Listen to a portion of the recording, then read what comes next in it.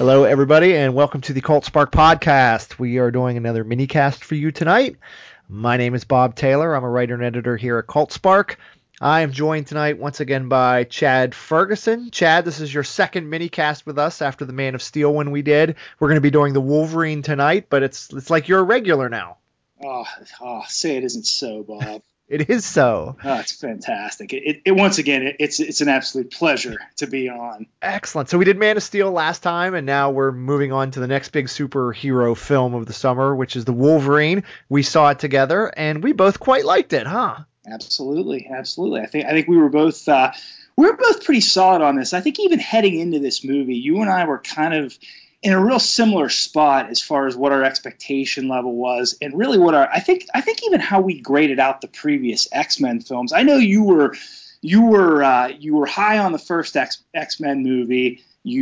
I'm pretty sure you really liked X-Men 2, X-Men United, and like myself, you kind of thought The Last Stand was, well, it was Brett Ratner. Yeah, I kind of feel that's everybody. I don't think there's tons of differing opinion on the X-Men films. The first one, I still think, the first one was a really good kickoff movie. The thing is when you watch it now, it's clear it didn't have the budget. Some of these modern day, the Wolverine itself probably cost 2 to 3 times as much money as they had for the original X-Men, which had that classic fight in the Statue of Liberty gift shop because that's all the money they had to spend on it. Yeah, they did the best with what they had. Love X2. Don't think The Last Stand's as bad as some people say, but it's not good.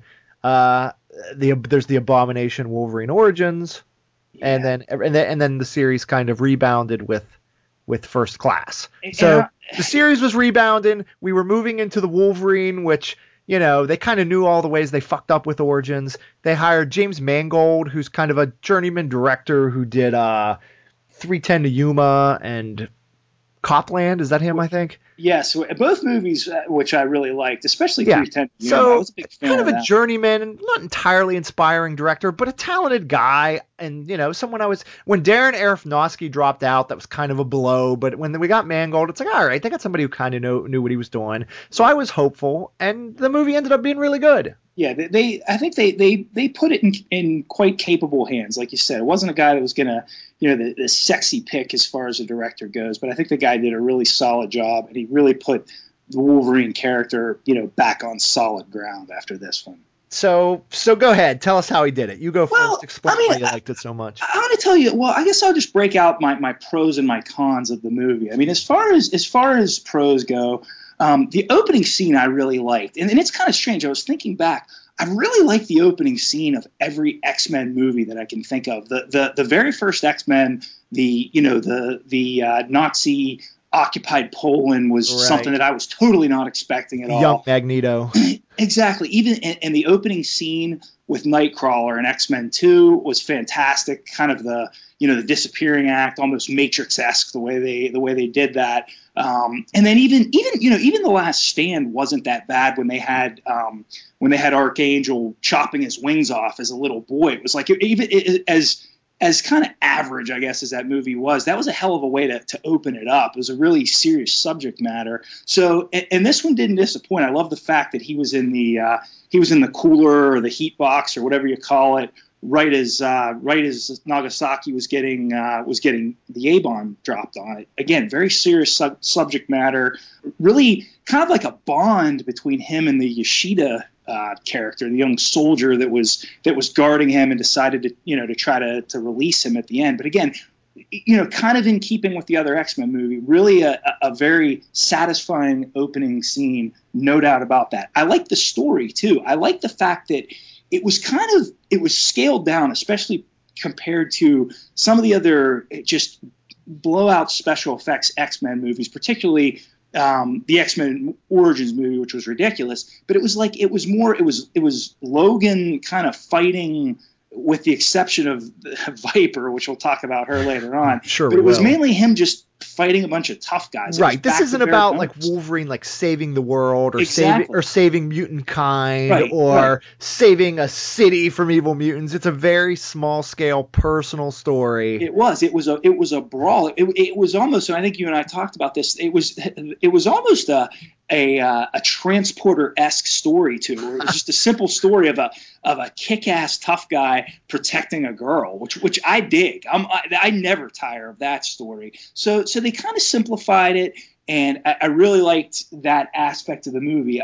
I did like the two female leads in the movie. The actress that played Mariko, I believe, and Yukio, the kind of anime brought to life martial artist. I thought they were both great. I dug the chemistry between Jackman and Mariko. I thought that worked very well. But again, it was it definitely had its share of CGI bullet train chases and things like that. But I think they worked really well in the movie. And again, I really enjoyed watching the last couple X-Men movies. There's so many of these other supernatural characters. You're kind of get used to seeing Logan just getting his ass pummeled, but still coming back. And in this, you kind of see how deadly dangerous the guy really is when he's just going against, mere mortals, which I guess is the case with any superhero. But it was refreshing to see that. For 75% of the movie, it's not mutant on mutant mayhem. Exactly. I liked the kind of the decreased healing factor, and I thought they did a good job of kind of when they slowed down the camera, you kind of felt his pain. But I think it was kind of strange. The vibe I was getting from this was, even though he was feeling the pain, it was like fueling his anger, and I think that's what they were going for. It was like he was kind of ignoring the pain, and it really didn't even matter that he wasn't healing. He was so pissed off that he was able to overcome that, which I dug it. I will say, and I guess we can kind of get into this a little bit later on as well. I thought the end scene, the Easter egg, if you will, that was probably one of the better Easter eggs I've ever seen. The tag and the credits? Exactly. With Xavier and with Magneto, I was like, wow, this was actually, it was longer than most. It wasn't, your cookie cutter comedic type of thing. It was actually like a real scene, and I'm very excited to see X-Men Futures Past after seeing that. So those are kind of just some of the things I liked about the movie. Now, as far as the negatives, the cons, again, we kind of touched on Viper. I thought that chick was, she was like your typical evil femme fatale Timothy Dalton Bond film-esque chick. She didn't belong in a movie that was this solid. And I don't really know. For a minute, I thought you were actually comparing her to Dalton, and I was like, wait, what? Yeah. No. I'm thinking of like a really bad Bond villain in a really bad Bond movie. I don't know. Just that's what she just obviously was. She kind of missed the mark for me. I wasn't a big fan of the Silver Samurai. First of all, you're being way too nice. Viper sucked. She did. Sucked. She really did suck. She thankfully wasn't in the movie. And I mean, if you have a character that bad, sometimes it will just drag the whole movie down. I didn't really feel like she was in it enough. To do that. Her part wasn't important enough to kill the whole movie, but she was terrible. Right. I totally agree. From both sides, it was a poorly scripted character who was acted. That girl, the Russian actress that plays her, I think I say in my print review, it's like she walked off the set of a bad daytime soap opera. I've never seen her in anything before in my life. I think she was in Tinker Tailor. Yeah, she's in Tinker Tailor. I saw on IMDb that she's in that. I've seen Tinker Tailor, and I don't remember her at all. So she obviously didn't leave too much of a mark on me there either. Yeah, why they couldn't have just pulled like some hot chick from Game of Thrones or something and thrown her into that role, I don't understand. But yeah, I don't really think it was all her fault. Like you said, I think it was a poorly scripted character. They could have done more with that character. Well, I mean, yeah. First of all, just the way she's incorporated into the story kind of sucks. Second of all, I never really understood her powers. Did you? I didn't either. It's like she's this serpent. She's this evil scientist. Could she? It was like on one scene, I think when she injected him with that spider that attached itself to his heart. I don't know if she was like haunting his dream. It was like she had like Inception type powers. I wasn't quite sure what. Well, I didn't get Viper's a character from the comics, but I haven't read anything with Viper in it for a long time, so I wasn't gleaming a lot from that. When she came in at night and like was like French kissing him or whatever she was doing, and he didn't know if it was a dream, I thought, okay, she has some sort of mutant power where she's like sucking out a portion of his mutant power, which didn't make much sense, but I thought that's what was happening. But then later on, you find out it's this mechanical spider looking thing that's attached to his heart, and it's like, wait a minute, is her mutant power that her body builds crazy mechanical spider things, or did she build that and put it in her mouth? Like, how did that work? Was that her power, or is that something she builds, and why did it come out of her mouth? I was confused as hell. Yeah, I'm gonna have do you have answers for any of that, Chad? I do not. I was a little confused. I kind of glazed over that part. But then she has other sort of scratchy, kissy powers where she scratches you on the cheek and makes your face look like. I don't know what was. I don't know if she was. It was bad all around. If she was a snake, if she was supposed to be poison ivy. I don't know what the hell. Right, there was exactly. It was like she had sort of toxin-based things going on. The thing is she was so unimportant to the story. You could have just cut her, and you could have easily cut her out. It wouldn't have changed much. Yeah, exactly.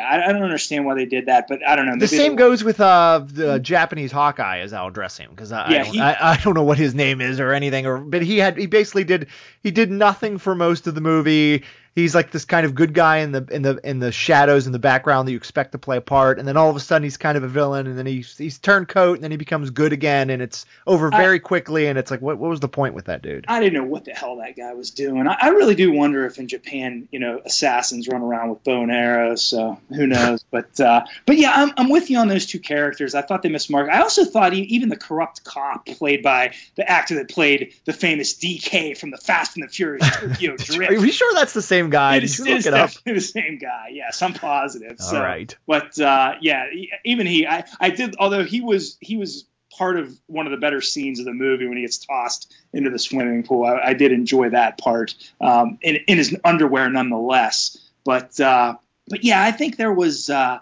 think those three characters were pretty unnecessary. I wasn't a big fan of the Silver Samurai at the end either. I thought it was too much like the Ironmonger at the end of the first Iron Man. It was very Ironmongerish. This big Tin Man that he's fighting. And I did think they kind of missed a little bit of an opportunity. It's like, if they're going to lop his claws off, maybe it would have been better if they would have had a real sword fight instead of those big, giant pugil sticks they were hitting each other with. I guess this is another criticism of the film. I dug the fact that it was in Japan. I liked the look of it. I liked the culture of that. It looked cool. That setting worked well for me. But I wish they would have taken advantage of the dojo a little bit, and maybe gone the route of like, look, I know you're invincible. I know you've got claws that can come out of your hands whenever you want, but it might do you some good to learn how to use a sword or something like that. And that is one of my principal criticisms of the way they've treated Wolverine throughout all of these movies. I still, even though this movie was very good, I still think that we haven't had that movie yet that fully encompasses everything that he can do. There hasn't been that movie where it kind of investigates or it kind of explores his expertise with martial arts or with knives, except for the ones that come out of his knuckles. It's like they kind of haven't fully embraced that about the character. And perfect example in the end of the movie, where he's about to go in and he's defeated everybody in the drone level and he's about to fight the big monster in the temple. It's like, I'd like to see a little bit more tactical genius, if you will, from Wolverine instead of just, running down the middle of the street and getting filled full of arrows and doing like the end scene 300 Leonidas shot where he's got 70 arrows in his back and his arms in the air and he goes down. It's like, why not have him sneak in there under the cover of darkness, use his ninja-esque skills, things like that. I think they kind of missed the mark on a little bit, and that could still be coming in an X-Men movie. I think, unfortunately, they kind of skimmed over that whole thing in the first crappy 3 minutes of X-Men Origins Wolverine, where they kind of, show him briefly at the beachheads at Normandy and in all these different wars. But yeah, that's one thing where I think they still haven't done a great job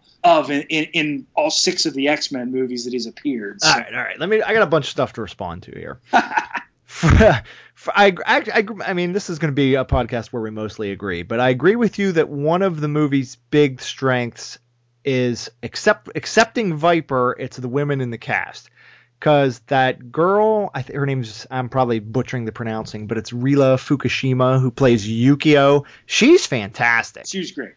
And it's so refreshing to see, because Mariko, and that girl, the girl that plays Mariko is sort of gorgeous and soulful and does the damsel in distress love interest part, just fine. But it's so refreshing that she's not the first woman you meet in the movie. It's Yukio's the first woman you meet in the movie. And it's, they have this relationship that's so atypical for the summer blockbuster, where it's not someone that he's destined to sleep with. She's not the love interest. She's not the damsel in distress, but she's not entirely a partner either, although she ends up being that way towards the end of the movie. It's, this sort of mysterious chick who has her own agenda, who thrusts herself into Logan's life. Right. And they end up being this great little team together. Yeah, and it's just cool. Like I said, it's just so refreshing to see them. And that actress is so good. By the end of it, it's like, I want her to be in Days of Future Past now. I want Bryan Singer to make room for her. Yeah, because she's so good here. I thought it was really cool how she just basically imposed her will on him to become his bodyguard. Right. This little petite Japanese girl who's kicking everybody's ass left and right. And at the end of the movie, she's basically, she's the bodyguard of the invincible and vulnerable man, which is kind of cool. Right. And you kind of can see that she serves a purpose, because she's I don't know, she's a nice counterbalance to his hammer. She's a little bit more refined and a little bit more deadly with her strikes. The Logan Mariko stuff was fine, and paid plenty of the appropriate lip service to their relationship in the comics. Right. But I'm like, from this point, I'd be way more interested in seeing how the Logan Yukio relationship develops. Yeah. At this point. Like I said, I want her to show up again. I don't care if Mariko is fine for this movie. I don't care if she ever shows up in an X-Men movie. Oh yeah. But you don't see. I don't see her appearing in a future movie. But yeah, I think her. I think she was a little older she was the older sister, I think, or maybe not. I think they were like playmates or whatever when they. Yeah, they were. They called each other sister, but they weren't biological sisters. Right. Although, I dug the scene where she kind of tries to hurl herself off the roof, and Logan kind of saves her, or rescues her, or whatever. Right. It was kind of cool. It was a genuine, like, hey, I'm digging you, I'm a hero, etc. type of scene. But, and I like the relationship, because you just kind of mentioned it, how they called each other sister and stuff. I mean, in a bad movie, the female characters would only be realized as how do they relate to the hero, but they actually take the time to develop a little relationship between the two girls. Right. That's kind of, I mean, it doesn't take up a lot of screen time, but it's like, okay, there's some history here, and these two have these sort of feelings for each other completely outside of what's going on with Wolverine, and it makes it a better movie. The Silver Samurai, I mean, the character as he is in the film is a completely different character, basically, from what Silver Samurai is in the comics, which is fine, because you got to do that sometimes, and they have to fit it into this pre-existing universe, the film universe of these X-Men movies.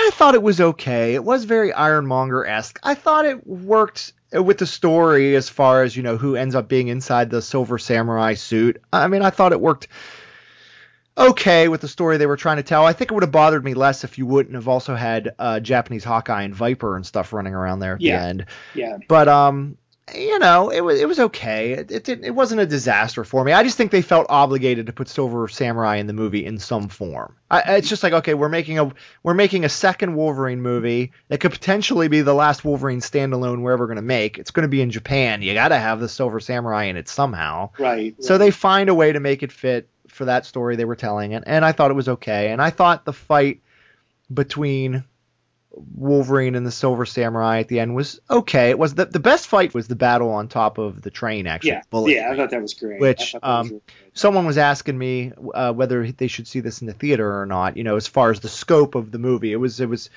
Terrence from the other Cult Spark podcast was talking about whether he was going to see this or Pacific Rim in the theater. And Stu, another one of our podcasters, was telling him that Pacific Rim's even though I don't think Pacific Rim's a better movie, I had to agree that it's the much sort of grander big screen presentation. You want to see those giant robots and monsters on the big screen. Whereas Wolverine didn't really have that, except for the fight on the bullet train, which looked excellent on a big screen, and I would think would lose something at home. Yeah. I remember people bitching about how shitty those effects looked in the trailer, but they got it together by the time they had to put the film out, because that was a pretty exciting fight on top of that train. I thought that was pretty damn good. Yeah. By far the best in the movie. And speaking of fights, I know one of the things I felt like the movie was missing, I feel like we didn't really get this massive Wolverine versus Ninja throwdown that we could have. Yeah, that could have been the fights with and the plots gets a little iffy and vague on some of these points, but the earlier fights with the tattooed guys are against the Yakuza, correct? Exactly. Right, and those fights are pretty decent, but then at the end, when Japanese Hawkeye and the ninjas show up, I'm thinking, okay, now we get the big Wolverine ninja throwdown, and that doesn't really happen. They shoot all the arrows into his back and sort of subdue him, and there's not much of a fight there at all. No, and I could have definitely stood just 10 minutes of Wolverine going berserker on 200 ninjas. And now I know they tried to keep the budget down in this movie, so maybe that was a budgetary factor, and the movie was over 2 hours without it. Right. But I would have definitely sacrificed Viper in her entirety for, Wolverine against 100 masked ninjas. Well, I think maybe the reason they did that, and this is one of the reasons I love the Wolverine character, is when he engages into a fight, he's killing the guy that he's fighting. This isn't Batman who's going to, who's going to incapacitate them or knock them out. Like he fights to kill, and I think maybe the reason why they didn't have him take out 50 ninjas is because those ninjas they technically were just protecting the old man, and they really weren't necessarily bad. They were just kind of the king's guard. And I guess as soon as I feel like they were writing this movie, and by the time they got to the end of it, they almost completely lost track of who the good guys and the bad guys. I mean, it's everyone's kind of shades of gray by the end of the movie of who's working for who and who's protecting for who. So everybody fight. Right. Exactly. I think that's exactly what they tried to do. But again, I mean, I thought it worked for me. I did kind of I liked the I liked the story. I did like the man obsessed with living forever, and the guy who's basically got no purpose in life right now. We didn't really talk about the Femke Janssen cameo about every 5 minutes in the movie. It was more than a cameo, though. Even though she's in the film in non-corporeal form, because she's basically she appears in Logan's dream. She's sort of his conscious in a way, but she played a significant role, and I liked having her back in the franchise. Yeah, I thought it was nice that she was in there just to remind you why he's reached this point of desperation, I guess. Look, I've been in love with Famke Janssen since I was like 20, so I'm never going to kick her out of the movie I'm seeing. So yeah, I know you're still It's Goldeneye. When she was kind of fantastic in that. But yeah, I like the fact that speaking of Famke, I like the fact that this is like a direct sequel to The Last Stand, which no one really likes, and they could have just ignored.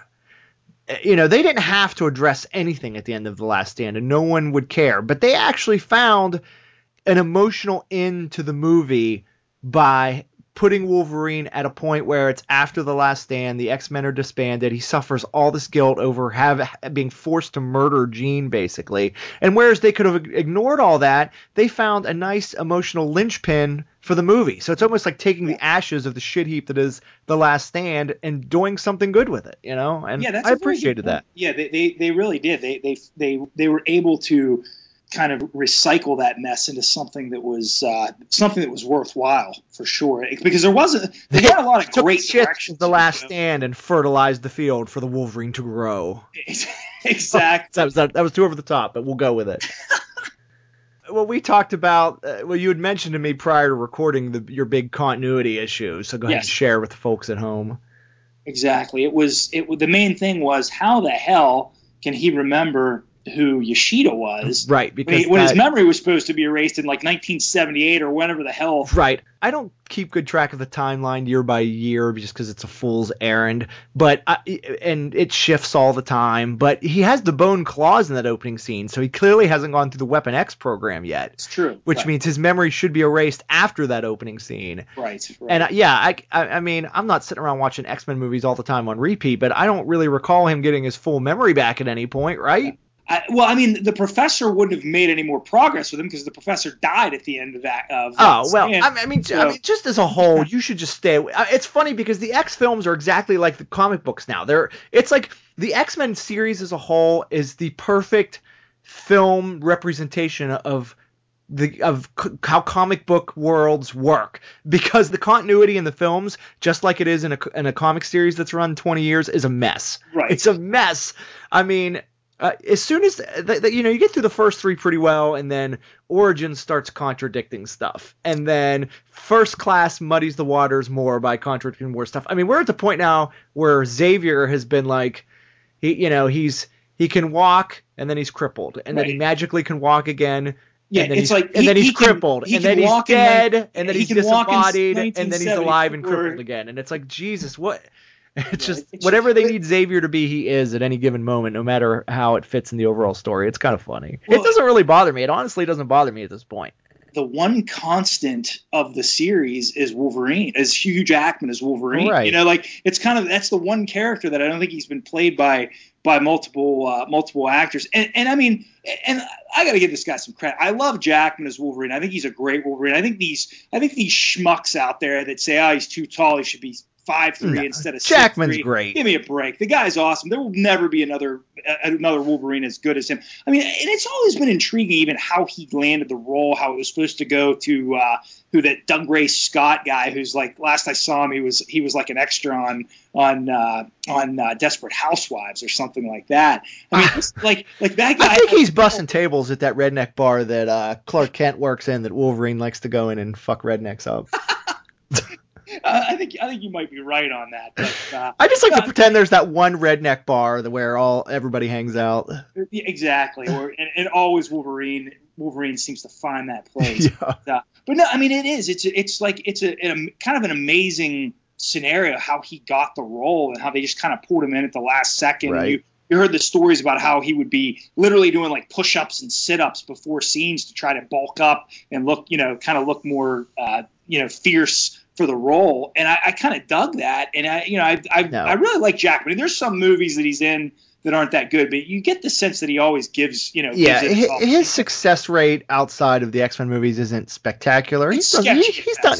I mean, I like him in The Prestige. He's done some good stuff, but. Yeah, I mean, this series, Fox has been blessed to have him in this role in this series and to be the through line, even when other stuff's sort of getting shifted around. And yes, it doesn't matter that that he's over 6 foot or doesn't look the part perfectly. He effectively brings the inner loneliness and pent-up rage of Wolverine to the screen, pretty much how I've always envisioned it, and how I assume most people have always envisioned it when they read the books. Captures that pretty perfectly. I believe he's played. I mean, this was counting the cameo. This was like his 6th film. Yeah. 6th film as Wolverine, and Days of Future Past will be his 7th, which is a record for a superhero being played by one guy. And that's great. It's worked out well for him. Yeah. And like I said, Wolverine, I'm a little surprised. I will say this. I am really looking forward to Days of Future Past.